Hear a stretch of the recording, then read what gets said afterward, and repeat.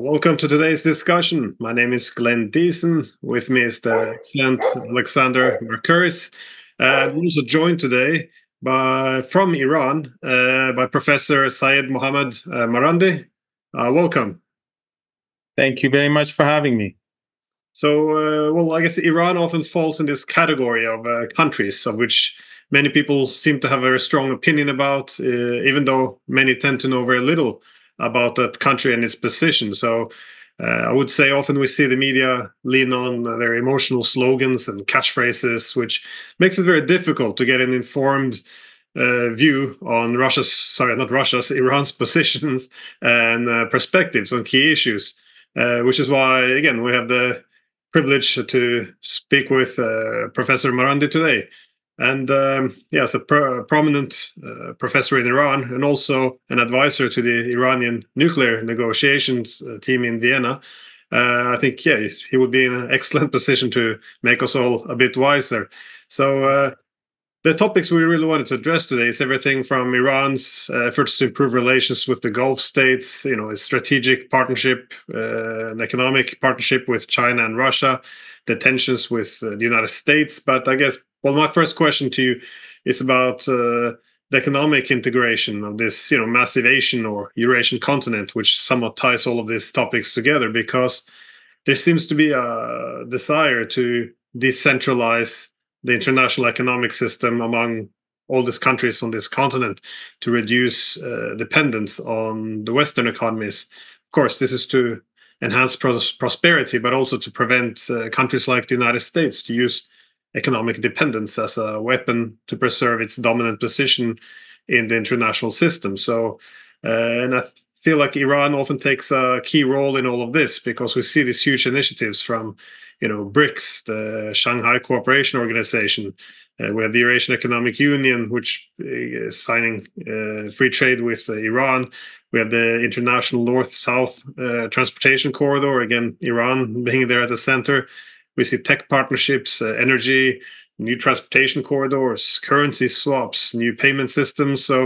Was just wondering first on your perspective, do you see this economic integration as a key influence, something that's driving Iran's policies and vision for the future? And also, what do you see the role of Iran being in this wider transformation of the Eurasian space? You're absolutely correct. The events that we're seeing today, the economic integration that is gradually taking place across Asia is profound. It has been going on for a while. The Chinese Belt and Road Initiative has uh, been pursued for a decade now. Uh, the whole idea came from an article written by Professor Wang Jisoo at Beijing University. Uh, I think it translates in English "marching westward" or "marching west," where when after Obama spoke of pivoting to Asia, he wrote this article that China should pivot to the West, meaning Central Asian. After that, the Belt and Road Initiative uh, became Chinese government policy. And now, especially, I think, after the war in Ukraine, many of these changes have been uh, taking place at a much more rapid pace. In the past, Iran was, of course, sanctioned. Um, it was very difficult for Iran, and it was very difficult to convince countries like China or Russia and others to break away from the Western financial institutions because, of course, Iran is not a huge economic player. It was important, it continues to be important, but it wasn't an economic powerhouse. So the incentive for China and others to uh, do something that could anger the Americans was limited. So countries would cooperate with Iran, but they would be very careful. even the Belt and Road Initiative, that China was pursuing it when it came to Iran, even though Iran was a part of the Belt and Road Initiative, less work was done because the Chinese were cautious. But I believe that after the war in Ukraine began, things changed much more rapidly. First of all, we had a new administration in Tehran. President Raisi is different from the previous president, President Rouhani. President Rouhani, I would argue, looked more to the West. I wouldn't say President Raisi looks to the East, but I think President Raisi looks to a policy of Asian integration. And so the war in Ukraine coincided with this new administration in Tehran coming to power. I was in Vienna, of course, during the negotiations when the war began. And I think even then, I could see how things were changing when I was having discussions with certain colleagues from Europe or journalists in Europe. You could already see how the future would be very different from the past. So after the war in Ukraine began, the situation in Russia changed dramatically. Russia became, like Iran, sanctioned, and it turned to Iran for help with regards to dealing with sanctions. But also, as you pointed out, the development of the North-South corridor between Iran and Russia became much more important, and much more a sense of urgency existed with regards to its development, because Russia wanted to have alternative routes for trade. It both wanted to be able to trade with Iran, but also through Iran, trade in the Persian Gulf, and then use the Persian Gulf and to trade with India, Africa, and Chinese ports, and other countries across the world. And of course, the North-South corridor provided Iran with an opportunity to have access to Russia and the North Caucasus and Central Asia. So integration between Iran and Russia, economic integration and greater military and political cooperation grew very fast. Simultaneously, I would argue that the Chinese felt that now that it was both Iran and Russia, they needed to rethink many of their policies, because after Iran and Russia, it would be China that's targeted. And China was, of course, being targeted by the United States, especially during the Trump years. During Obama, it began, but during the Trump years, the economic warfare between the two countries expanded. So China began to change its policies towards both Iran and Russia, and that increased the pace of integration. The Belt and Road Initiative became more important, the Iran-Chinese relationship, the Iran-Russian relationship. So for Iran, suddenly these connections, connecting North and South, East and West through Iran became a priority for the current administration. And right now, the government is developing the roads and rails and the shipping at a much faster pace than before. Also, I think after the war in Ukraine, the war in Gaza enhanced these relationships. I've been to Russia a couple of times over the past couple of months, and I've been to China a couple of times as well. And you can see that the mood is changed even further when it comes to the situation in Gaza. So there's much more cooperation and coordination between Iran and Russia, and Iran and China, and Russia and China. And of course, I think the Russians and the Chinese appreciate the fact that Iran has a very large sphere of influence. It has allies in Yemen, in Lebanon, in Syria, in Iraq. And in Afghanistan, it has significant influence. And of course, the Persian Gulf is right beside Iran, and that is where much of the world's energy comes from. So you are absolutely correct. I think that this integration is speeding up, and we saw it when Iran became a part of the Shanghai Cooperation Organization. It was manifested there, and again more recently when Iran joined BRICS.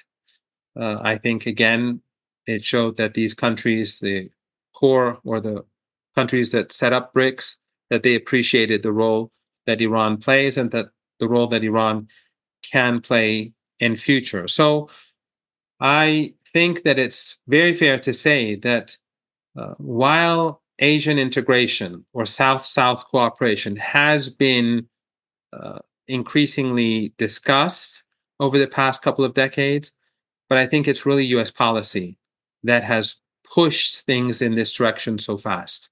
The events that we've seen over the past couple of years have brought about dramatic change, and Iran has benefited a lot from this. Of course, it's sad to say that in a way, because the war in Ukraine is a tragedy and the events in Gaza are heartbreaking. But that aside, the tide has turned and the Iranians have broken out of isolation.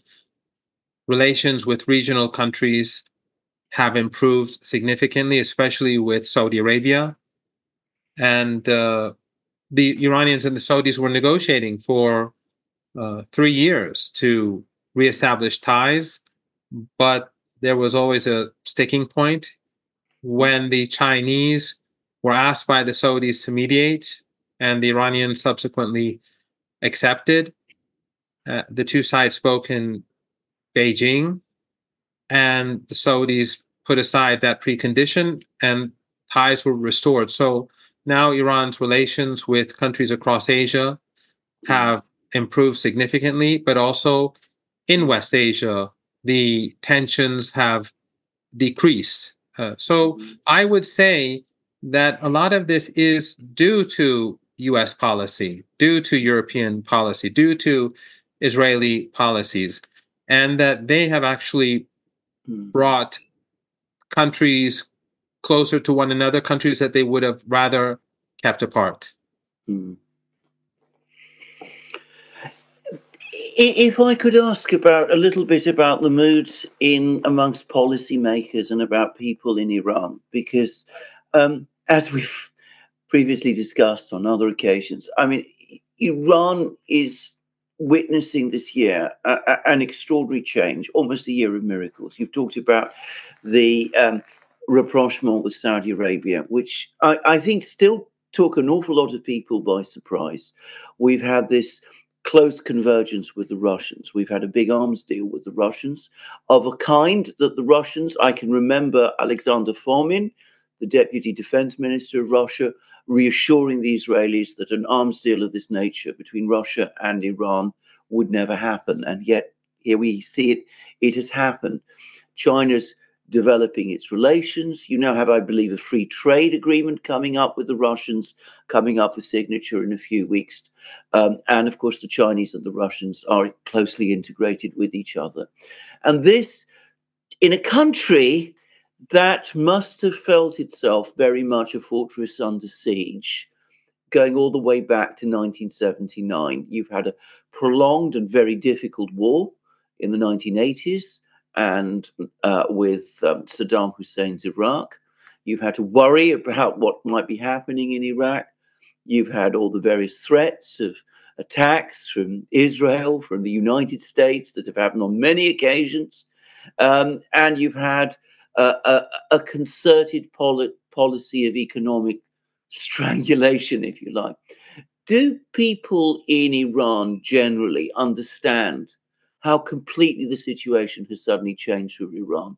And what do people, if you have any contact with them, people in government feel? Do they suddenly see opportunities, diplomatic opportunities specifically, opening up for Iran, which never existed before? Yes, I think that people do in general feel that the walls surrounding Iran are cracking and collapsing, and they the joining the Shanghai Cooperation Organization was symbolic of that. Joining BRICS was also symbolic, perhaps even more significant, uh, the symbolism there. But also, I think that people see in general how countries in the region and major powers across the globe are speaking with the Iranians. They're more keen on cooperating with the Iranians. There are signs of economic growth in the country that didn't exist for the past few years. The last 2 quarters, the country has experienced high economic growth. But at the same time, life is still difficult for most ordinary Iranians. The sanctions over the last decade have made life much more difficult than before. Although I think that if someone from outside comes to Iran or visits Tehran or any other city, they would be very surprised uh, by the fact that it's uh, very developed, that it's very modern.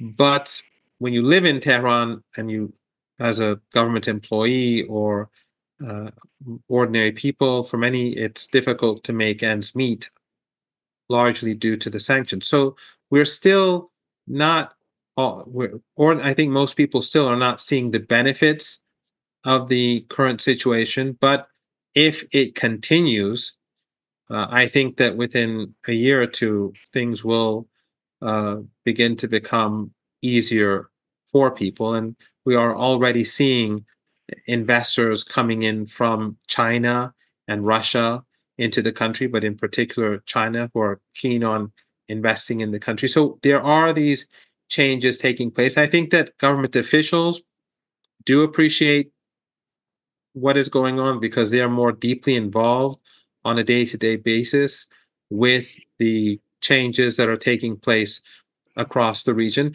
And one other important thing that I should add is that the West, and I mean Western governments, have been working very hard to undermine Iran for decades, as you've alluded to.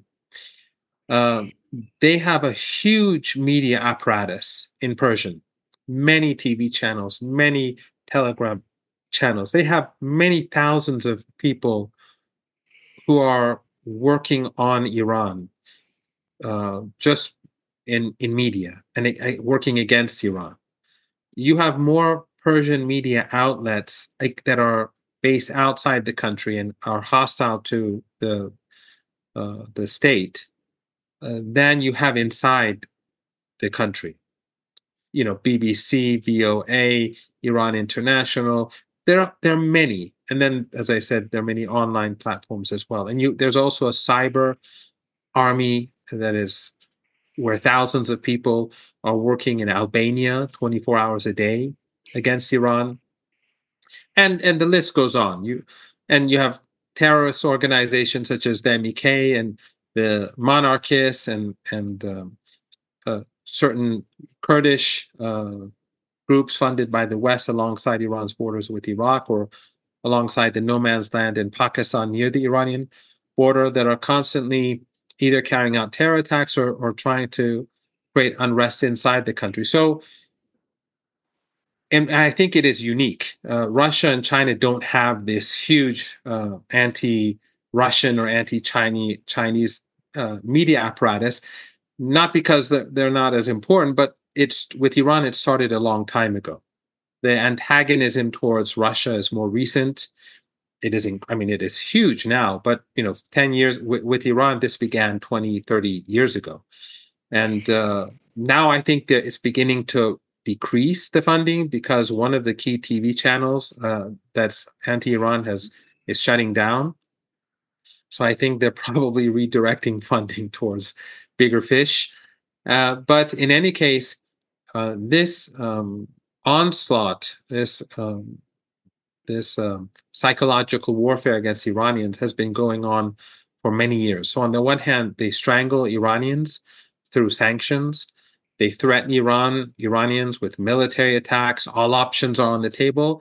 And then you have this constant media attack on Iranians, where people are told day and night how miserable they are, how this is the worst country in the world, so this has been going on for a very long time, and there is a class of Iranians, let's say a pro-Western liberal class, that have been influenced by the West and influenced by this media. I have some of my students, some colleagues at university, they're very hostile or very critical of the state. I mean, the state institutions, and often very pro-West. And because they've been under the influence of these media outlets, and also the problems that exist in Iran, uh, incompetence, corruption, just like everywhere else, but largely because of the influence of this Western media. But as a result of the war in Gaza and the role that Western countries have been playing in this genocide and blocking a ceasefire or aiding the Israeli regime, the West has really destroyed its image among that class of Iranians that they were always counting on. So the on the one hand, I think it's fair to say that these walls surrounding Iran are crumbling slowly or gradually. But on the other hand, I think that the damage that the West has done to itself in the eyes of Iranians, and I'm sure this is not just true about Iranians, I think this is true about across the globe. You know, let me give you a good example. Whenever the Iranians and the Chinese, or the Iranians and the Russians, want to agree on something, you have this huge online assault on that agreement, on the meeting between the two presidents, whether it's Iran and China or Iran and Russia, as examples, and how this is, this is going to hurt Iranian interests. This is terrible. Russia is the enemy. China is the enemy. And so you have a segment of Iranians, and then, for example, they say the Russians are doing this in Ukraine and the Chinese are doing that to their Muslims. But now, regardless of whether any of that is true or not, but now people are seeing day and night what's going on in Gaza. So U.S. soft power has been, in my opinion, demolished. And I think that is something that is not easy to put a number on, or let's say to calculate its significance. But I think it is going to create great harm to American interests in the months and years ahead across the globe, and in particular in our region, because I'm absolutely certain that this is not unique to ordinary Iranians. When I was in China just last week, I was invited for a conference. I went to 3 different cities. And in all my conversations, the Chinese were saying, before Gaza, people in China, those who were interested in our region, it was sort of 50-50. Some sympathize with the Israelis, some sympathize with the Palestinians. But that has all changed. People are overwhelmingly pro-Palestine. In my trips to Russia, the two of you know Russia as well as I, if not much better.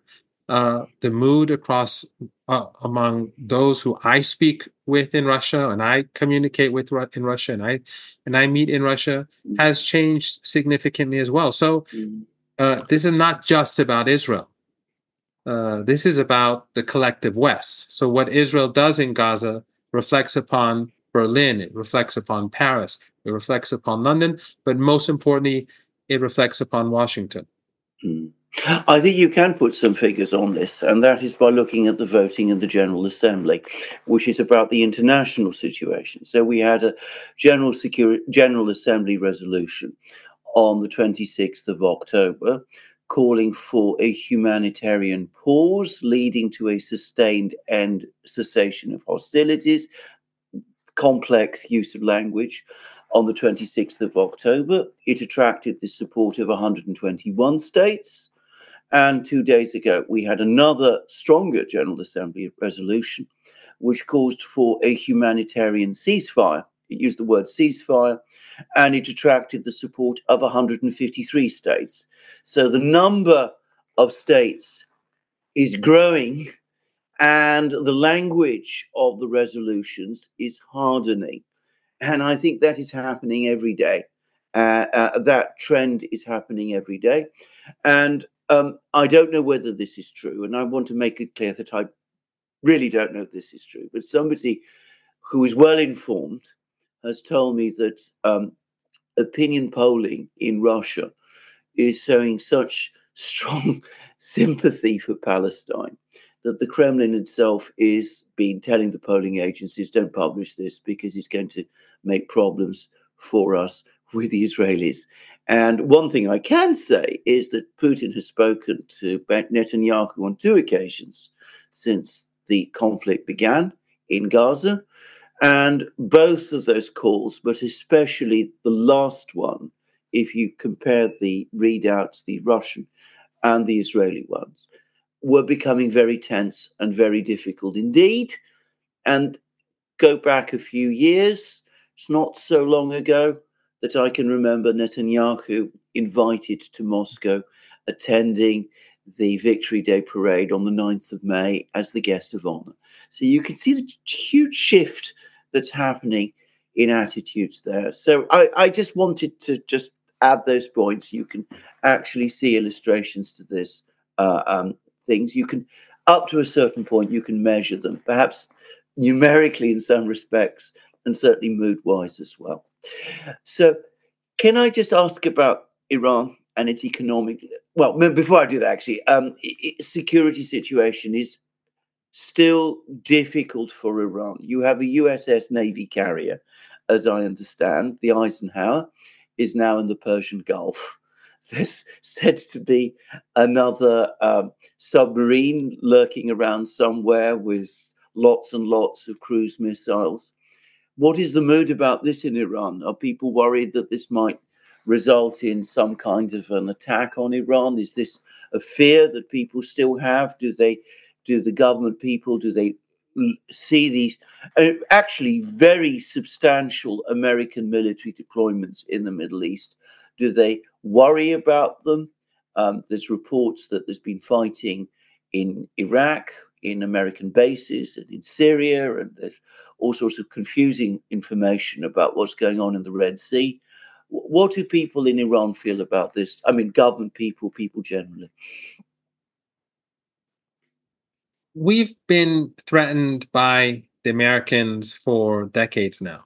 We have seen the Americans, different American presidents and secretaries of state or defense secretaries use the phrase all options are on the table many times.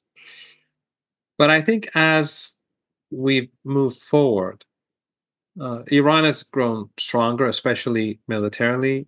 I think Russians would agree that Iran's military technology and capabilities are very significant, and the United States, because of these never-ending wars, is not the United States of 30 years ago. In fact, I would argue, and this is just an opinion, that the biggest tragedy for the American people was actually the victory over Saddam Hussein in Kuwait.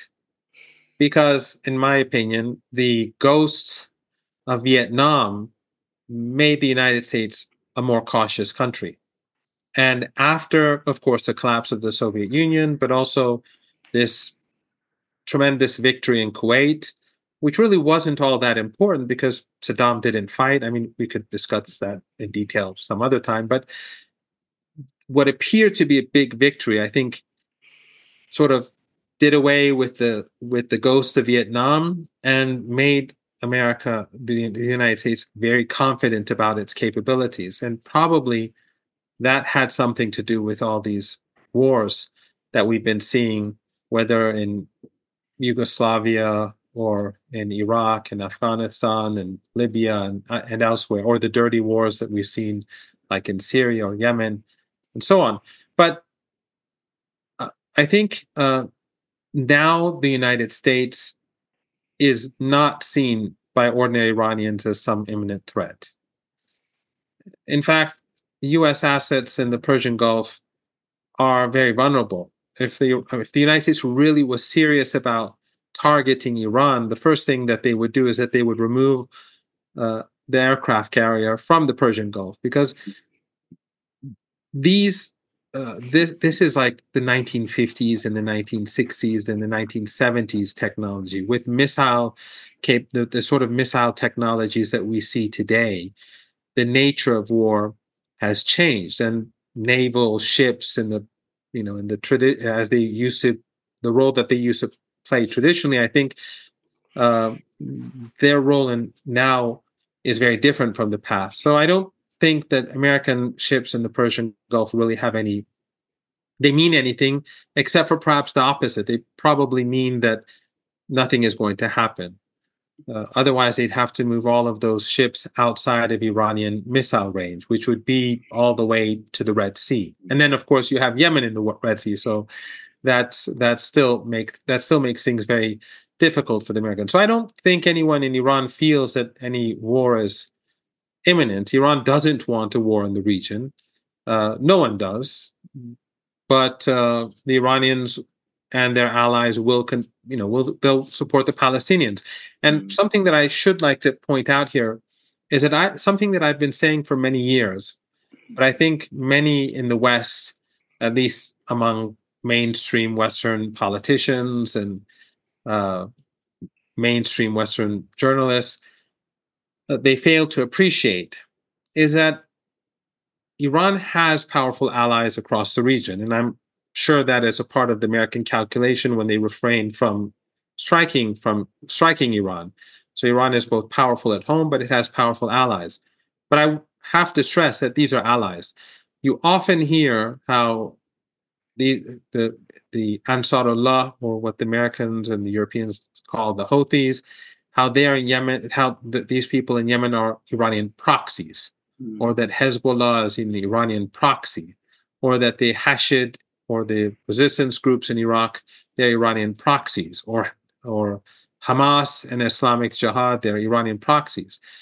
That I don't believe to be the case at all. And I think that is one reason why Iran is so powerful. The United States and many of its friends in the region, they do have a history of using proxies. But in the case of Iran, these are close relationships. These are allies. Iran doesn't tell Sana'a what to do. It doesn't tell Hezbollah in Lebanon what to do. It doesn't tell its allies in Iraq what to do. And that's why I think the Americans made a major miscalculation when they thought that by sanctioning Iran, the resistance across the region would collapse because they would have a shortage of funding. I think they really misunderstood the nature of the relationship. First of all, the amount of money spent in the region is really almost nothing compared to the amount of money that the United States and its allies spend. But more importantly, is the fact that there's a bond that exists between these groups and organizations, and in the case of Yemen, it's effectively a government that brings them close together. And therefore, you see that, for example, Sana'a, or Yemen, is actively fighting alongside the Gazans, or Hezbollah is fighting in the north to keep part of the Israeli army in the north so that they cannot be used in Gaza. So this is a sort of, I would say, a bond that exists. These are allies and not proxies. If they were proxies, I think the Americans would have had it wouldn't have been very difficult for the Americans to tear this network apart. Sorry. No, I just want to ask quickly on the relationship between the evolving relationship between Iran and Russia, because I guess unlike Iran and China, the history of Russia and Iran has been burdened with more problems in its path, mutual conflicts. But you also mentioned before, after America said it would pivot to Asia to contain China, that's when the Chinese began to march west. But the year after, in 2014, when the West supported the coup in Ukraine, that's effectively when the Russians began to march east. They decided then that Europe didn't work anymore, that they had to connect their economy closer with Asia instead. So similar ideas as what the Chinese had, and of course, I see similar ideas, of course, being prevalent in Iran. That modernization and economy can't depend on the West, obviously, given the history of sanctions. But for the Russians, this meant when they started to look east instead of west, that suddenly the relationship with Iran had a very different role. Suddenly, it's not something you can trade away. It became, a key core or a pillar of this greater Eurasian partnership they had envisioned, because you can't build greater Eurasia without Iran. So suddenly they went from being, almost peripheral to being one of its main partners. So when they intervened in Syria to prevent the regime change there, then of course they partnered up with Iran, and this had a limited purpose. And I remember in Moscow, many people were speaking about how the objective should be to convert this very limited cooperation in Syria with Iran to something wider, something more strategic, encompass a wider area of interest, to make sure that interests are harmonized and deal with the areas where they do not harmonize.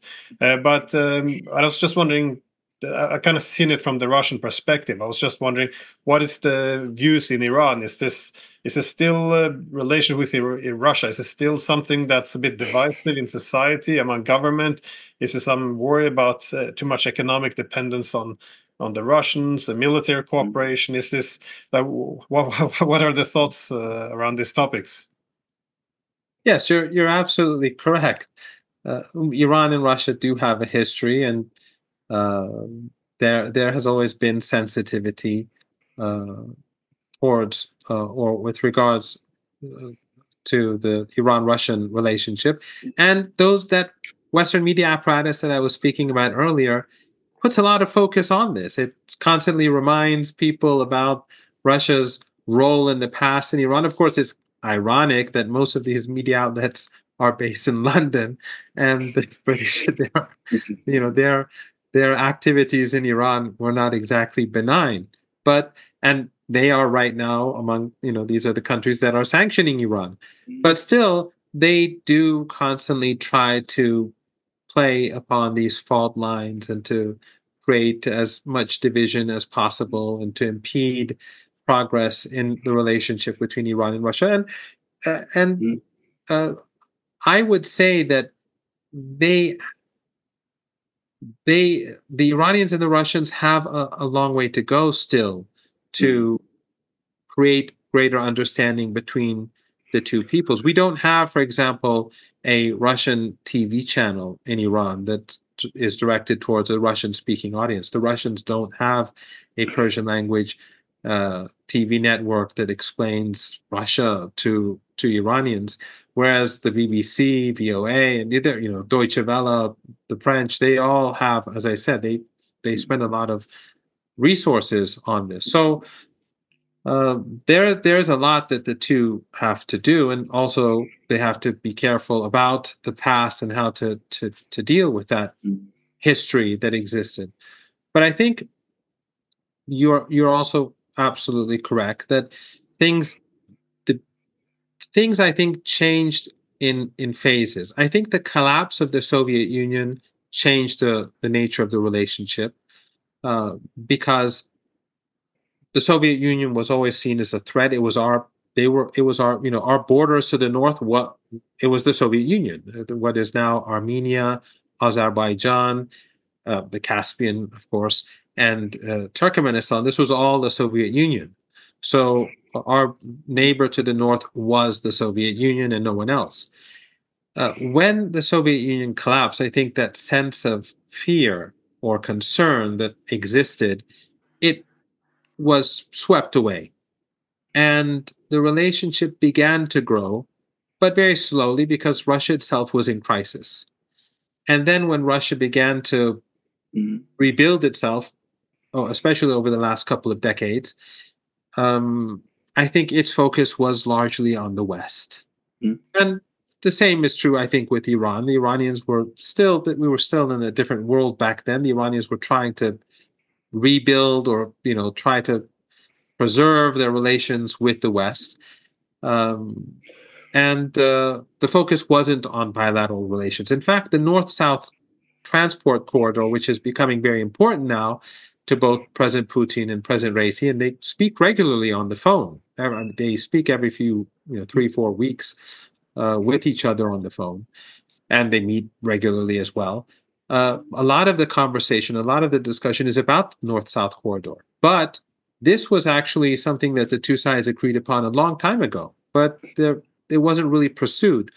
I'm not sure if it's mostly the fault of Iran or Russia. I think it's probably Iran's fault more than Russia's. But I think it wasn't a priority anyway back then. But still, Russia no longer had that image that existed with regards to the Soviet Union. Then in Syria, when the Russians decided to join, and General Soleimani went to Moscow, and President Putin agreed to send military forces to Syria, and especially the Russian Air Force, which played a big role. That was very important for Iran because Iran would have lost a lot more lives if it wasn't for the Russian Air Force. The Russian Air Force played a great role in defeating ISIS and Al-Qaeda, and Iran was mostly on the ground. And, so if it wasn't for the Russian Air Force, I think we would have had a lot more people sacrificed to defeat ISIS and Al-Qaeda. But more importantly, in the long run, is the fact that the two armed forces began to mingle. They began to know each other better. They began to cooperate with each other. They'd help each other. They'd save each other, their soldiers under circumstances.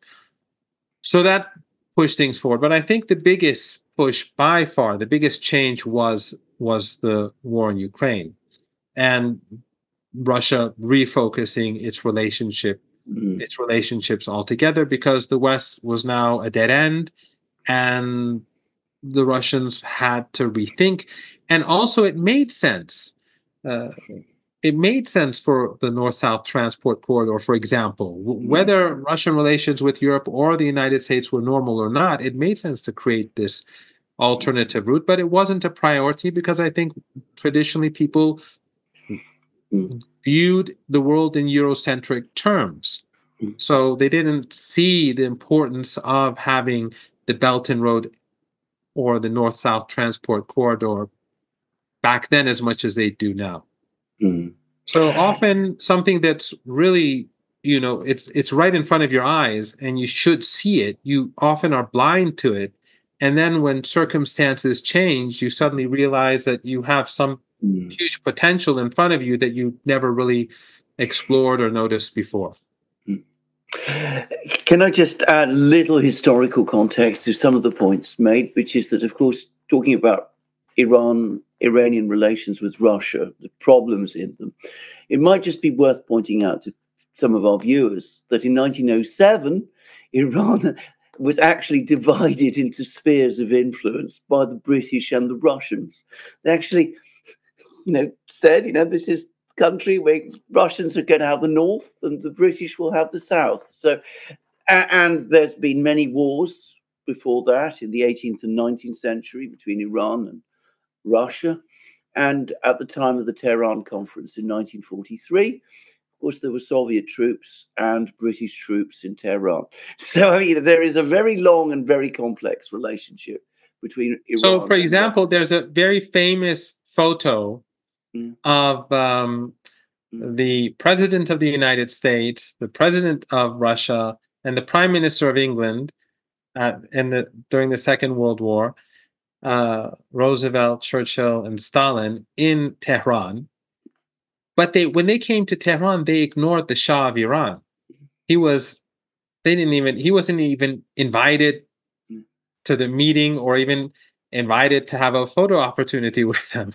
Yeah. So Iran was never a colony like many other countries. But Iran had some very low points in history, and those years, that era, the early 19th century, the mid 19th century, these were times when Iran was foreign influence was huge, and as you rightly point out, the North was under Russian occupation, and the South basically under British occupation. So that history exists, but it's interesting how the British and the West play on these historical facts to try to divide Iran and Russia in Iran through their Persian media, but they somehow don't seem to take note of the fact that they were very much a part of it, if not much more than the Russians. And as I said earlier, today it's not the Russians who are sanctioning Iran; it's these Western countries.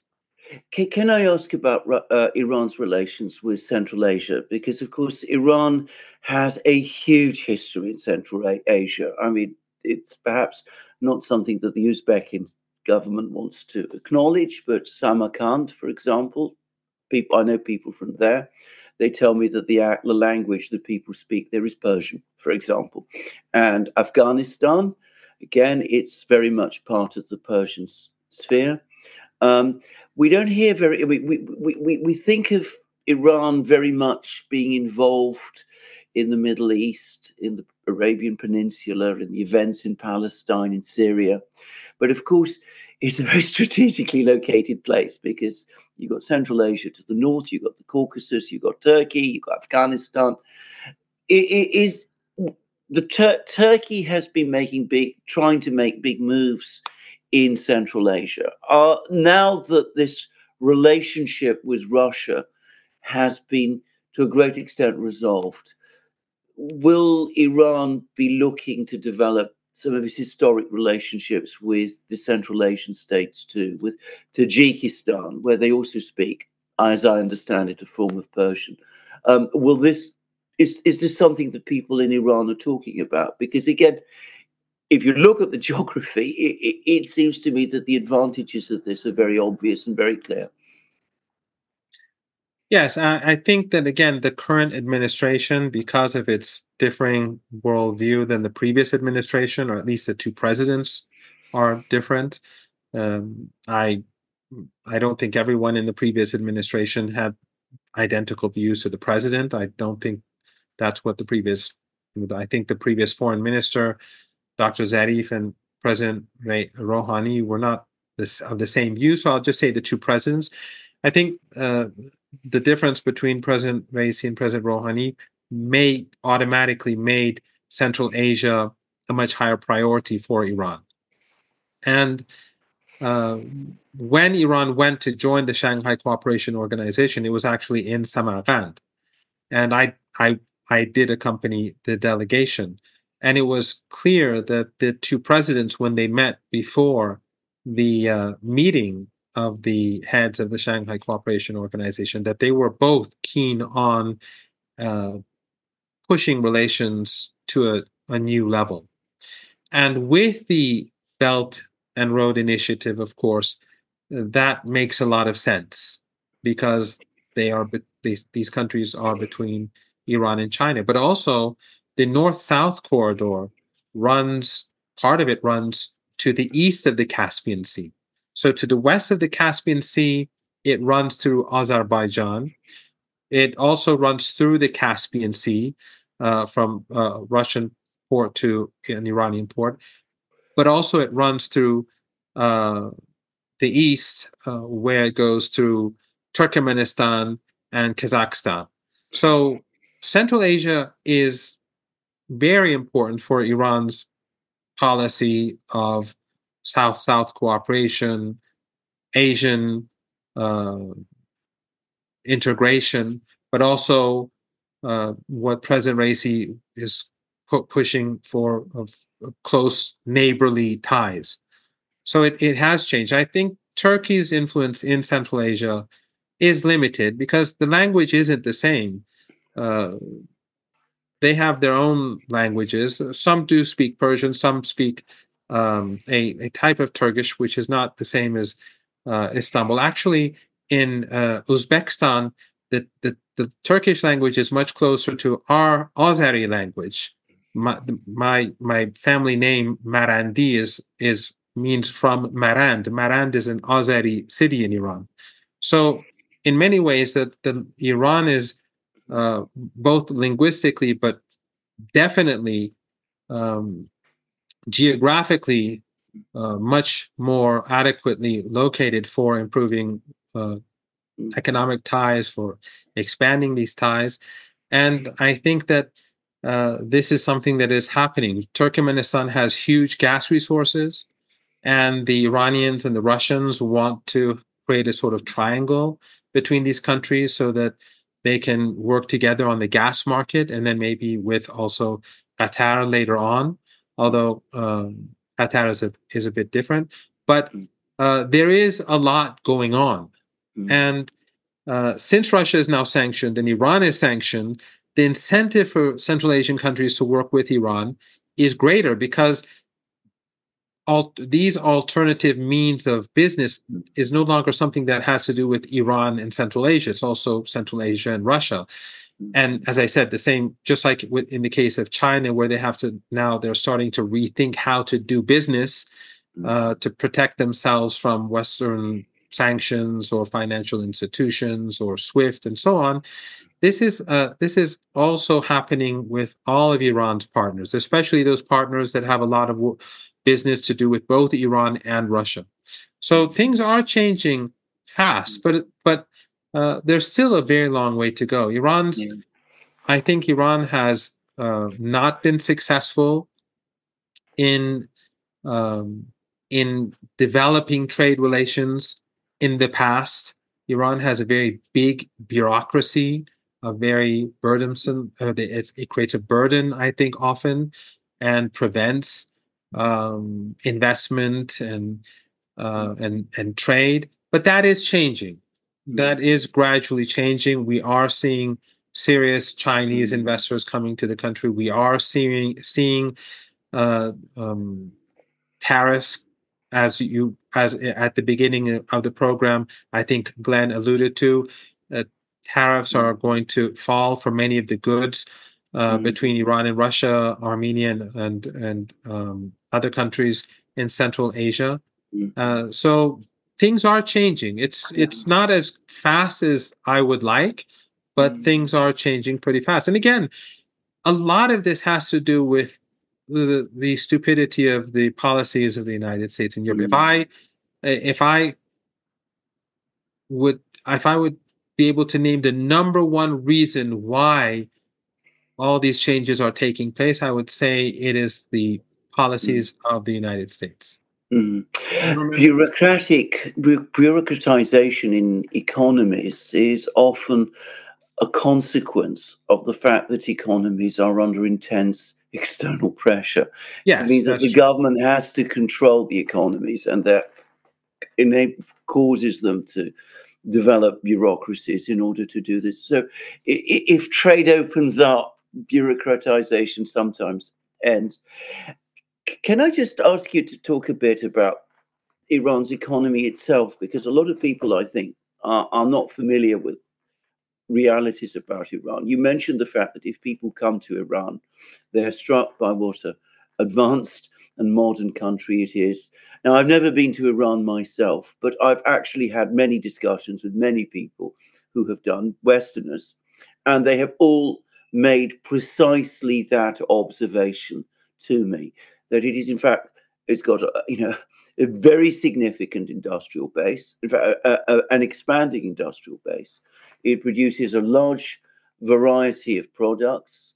It's potentially agriculturally very rich. What it has lacked is not expertise and infrastructure and those kind of things. It's lacked investment more than anything else. But could you perhaps speak to that a bit? Yes. First of all, what you said about bureaucracy is absolutely correct. Iran, especially in the 1980s, had to expand the bureaucracy. Often it's not only because when you're under pressure, when countries are under pressure, they have to have a bit bigger bureaucracy and more control, but also you hire people who under, who don't have jobs. And during wartime and during economic difficulties, if people don't have jobs, that becomes a problem in itself. So the sanctions and the war that we had in the 1980s, these helped expand the bureaucracy. But that is changing. Recently there were over the past year, I would say, there are quite a few serious businesses coming from China to Iran to invest, and the reason is that they have been saying that there hasn't been investment in Iran for a decade, and so there are many more opportunities in Iran than other parts of the world. And Iran has a highly educated youth. It's strategically located, and it has enormous underground wealth. And the price of energy in Iran, natural gas and gasoline, is very low. So it's very good for businesses. Gasoline for ordinary Iranians is like 3 cents, 4 cents a liter, which I think would be something that just people in Europe at least cannot even comprehend. So these do create enormous opportunities for these investors, and so we are seeing this change. I think that if things continue as they are, within the next 2 or 3 years, you're going to see a lot of investment in Iran.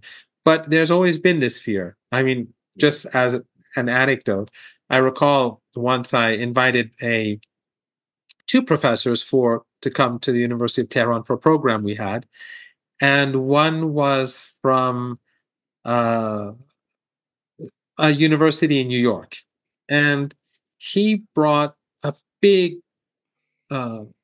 very heavy suitcase, and the university driver who took him to his place of stay told me that I couldn't even lift the suitcase. And then when I met him the next day, I said, "By the way, why was your suitcase so heavy?" And he said, he was sort of embarrassed, and he said, "It's like full of canned food." And I said, I asked him, "Why did you bring canned food?" And he said, "Well, I wasn't sure if there was food." So, well, if you go to a supermarket in Tehran, it's very much like a supermarket in Moscow or in London or in Paris. There's everything there. But, often or when the war in Gaza began, actually, I was invited to a dinner where there were a number of Chinese, influential Chinese academics and Chinese people close to the government. They invited me to a dinner, and during the dinner, someone called from Beijing and spoke to one of the Chinese friends at the table and said, "You should come back immediately. There's a war in Iran," because they thought that if since there's fighting in Gaza, that somehow there's fighting in Tehran. So the image that has been created over the last 4 decades, or the securitization of Iran in the West, has created this fear. But those walls are crumbling too, because the world is changing so fast. And I think the credibility of Western media is also dented, to say the least. I mean, it's far more than that. And now countries have their own media. It's not like when I was young and it was Reuters and Associated Press and later on CNN or the BBC where people got their information. Russia has its own media networks. It has its own, online. You have all sorts of people in Russia, in China. There are all sorts of alternative media that are interested in our region and that have their own perspective. So I think attitudes towards Iran have changed a lot, and that if they hadn't changed, these investors wouldn't have come to Iran in the first place. I think the very fact that these private investors are coming to Iran shows that these attitudes are changing. And again, we don't know what is going to happen in future. The war in Gaza could expand. The Netanyahu may do something foolish alongside the border in with Lebanon. But as things stand, I think that there are lots of opportunities that that the Iranians are going to be able to benefit from in the coming months and years. On the topic of on the topic of war, though, is there any way? Do you see any possible scenario in which Iran would be pulled into a wider regional war, either in Syria, or if the war would escalate currently, in Gaza, or I know that in the United States the rhetoric is, they assume that Iran is the big puppet master pulling all the strings between, but also, possibly Yemen. I mean, do you see any path in which this could actually spread, or is this did you see it as being contained, all of these different conflicts? Well, I know you know this, but I just want to repeat this for your audience, that I am not a member. I do not play a role in the Iranian government. My views are my own. But I think it's very obvious that Iran fully supports the resistance in Gaza. Iran supports Hamas. Iran supports the other groups, Islamic Jihad. And I think it's quite clear that the capabilities of the Palestinians to defend themselves, that they have to do with Iran, and Iran will continue to support them. I think the Iranians they're proud of that. And as we speak, the Iranians will continue to support them. The Iranians, before the revolution itself, and during the years where there was resistance in Iran against the Shah, two key foreign policy issues for the revolutionaries, including Ayatollah Khomeini and his people especially, were apartheid South Africa and Palestine. These were issues that were key before the revolution and key criticisms directed towards the Shah with regards to foreign policy before the revolution.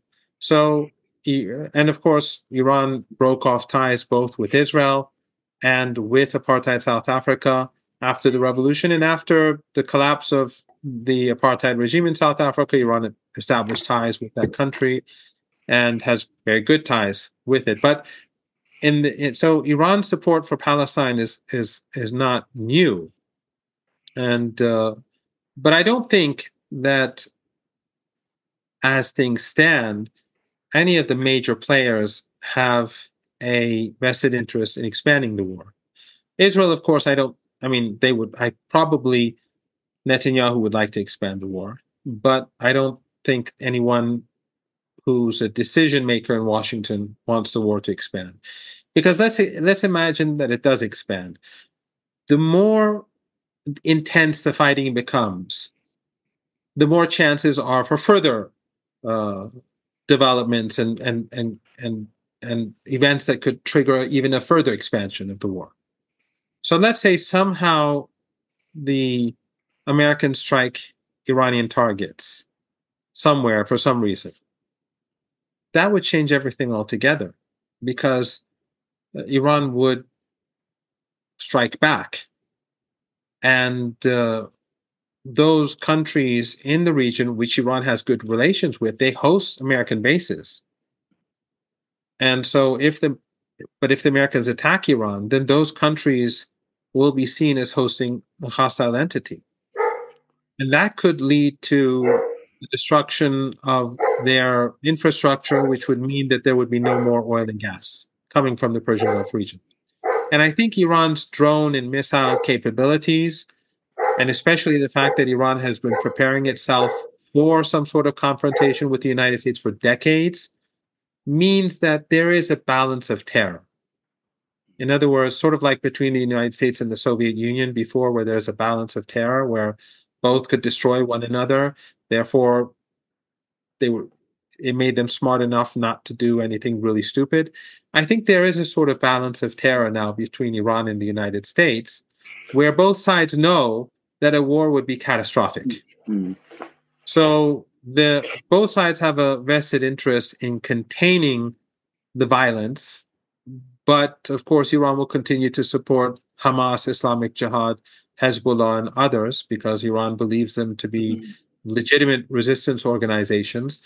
Remember, Hezbollah was actually, I know you know this, but I'm just saying this for some in your audience who may not know, although I know your audience is very politically aware. But Hezbollah was created during the Israeli occupation of Lebanon when they took the capital, Beirut. So it was a national resistance organization which ultimately expelled the Israeli regime from almost all of Lebanon. I say almost all of Lebanon because there's a small piece of Lebanese territory that's still occupied by the Israelis. And the same is true with Ansarullah, or in the case of Iraq, Iran's, again, this is, it's really extraordinary what American and NATO policy has done. Iran and Iraq fought 8 years of war. I was a volunteer in that war. I've been shot, I have shrapnel wounds, and I was injured twice with chemical weapons that were given to Saddam by the West. They gave him also the military intelligence to use those weapons and the political cover to get away with it. But that aside, so Iran and Iraq never had really good relations. When the Americans invaded Iraq, that relationship evolved and it became much better, something detrimental to U.S. policy. But when the West began the dirty war in Syria, and then ISIS spilled over into Iraq, and Iraq was about to collapse, the Iranians and the Iraqis fought together against ISIS. And that changed the relationship completely between the two countries because their blood was spilt together against this, So we were fighting before, thanks to Saddam and his allies, but now they were fighting alongside one another. So the relationship between Iran and Iraq is a very different relationship today than ever before. And therefore, I think that the West recognizes, the United States recognizes that war with Iran or conflict with Iran would ultimately lead to the expulsion of the United States from West Asia. But it would come at a horrific price for the international community and for everyone. So Iran doesn't want war. The United States doesn't want war. But Iran will continue to support Palestine, and the United States will continue to support Israel. Thank you for that, and that very good explanation. Can I just ask, because of course we've been discussing about the economic links, the trading links that are now developing, the fact that the walls are now coming down, that Iran is now finding its way economically in ways that it has not been able to do before. But of course, for all this to develop, one would need a certain security that there would be a long-term peace in the Middle East, peace in the regions. Now, there's this crisis in Gaza at the moment. There's this urgent push in the United Nations in which Iran is fully involved, by the way. The Iranians have been very clear about what they want. They want to see a ceasefire in Gaza. Most of the international community agrees. It is the United States that is isolated at this present time on this issue, not Iran. There's also, I think, a widespread sense around the world that American diplomacy has not been successful, to put it mildly, in terms of the Palestinian-Israeli issue. And we're starting to hear increasingly people talking about a peace conference, an international conference bringing together many players to see a way towards a long-term, sustainable, just solution of this conflict. Do you think this is something that Iran might be interested in and might support? I mean, it's a big question that I just thought I'd put it. Well, I'm really sorry for all my long answers. This one is going to be a bit long, and I'm not very charismatic, so I hope I don't bore your listeners, and Yeah. I hope it doesn't reflect poorly on your show for having a boring guest. But I think if we look at the South Africa, the Iranian position on South Africa, I think we can learn a lot from that. The Iranians believe that apartheid in South Africa has to end, but Iran didn't believe that white South Africans have to leave, or that white South Africans should be punished. The Iranians believe that there should be rapprochement, and that South Africa should be South Africa for all South Africans.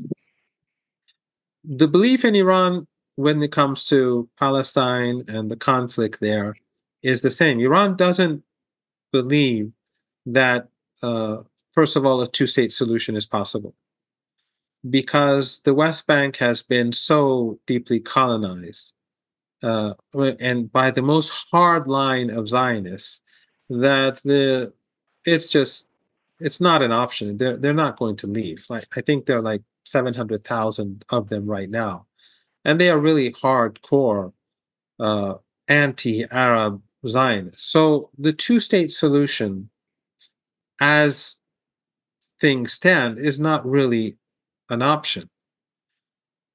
But also, even if it were an option, hypothetically speaking, for the Iranians, there are two questions that would remain. And that is that what happens to the millions of Palestinians who are in refugee camps, not the refugee camps in Gaza, because as you know, 70% of the Palestinians in Gaza are actually people who were expelled from their homes in the rest of Palestine. They were ethnically cleansed and they had to go to Gaza. But I mean the refugees that are in Lebanon.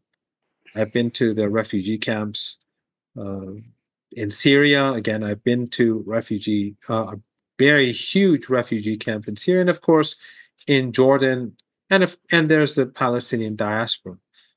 Their right of return is not something that can be, morally speaking, ignored. And also there's the issue of equal rights for those Palestinians who've, for whatever reason, agreed to acquire Israeli citizenship. They are not, I mean, former President Jimmy Carter, when he wrote his book on apartheid in Palestine, his focus was actually on, if I recall, I didn't read the whole book, but if I recall, his focus was actually on the Palestinians. A lot of the focus of the book was on Palestinians inside the 1967 borders. So there are lots of issues at play, but to make it easier, or let me say to respond to questions that I'm sure many have, because many people in the West, they think that in Iran they're executing people on the street corners, and they're and I don't know, gays are being executed, and the Jews are being in Iran. In Tehran, we have. I've never seen an execution before, by the way, anywhere in Iran. But this is all narrative, Western narratives. But in Iran, in Tehran, we have restaurants that are kosher. We have synagogues. We have a Jewish population that exists in many of Iran's cities. And we have a Jewish MP. In fact, according to the Iranian constitution, there must be a Jewish MP in parliament. So if there's only one Jew in Iran, that Jew will be an MP. And if there are no Jews one day in Iran, they'll have to bring someone to fulfill that role. So Jews have to be in Iranian parliament, just like Christians have to be in the Iranian parliament by law. They have to be represented no matter how small their community is. So Iran is not hostile to the Jewish population in Palestine. What it's hostile to is ethno-supremacism, racism, and of course the ethnic cleansing and genocide that is ongoing at a very rapid pace. Not only in Gaza, by the way, what's going on in the West Bank is really, really terrible, especially after October the 7th. But Iran does not seek to expel anyone from Palestine. What Iran wants is to have the whole of Palestine to be an area where Muslims, Christians, and Jews can live together. It's not something that's going to happen tomorrow, but I think the Iranians believe that the situation in the region has changed dramatically for Israel. And this is something that I've noticed in China, that Israel is no longer seen as a strong country.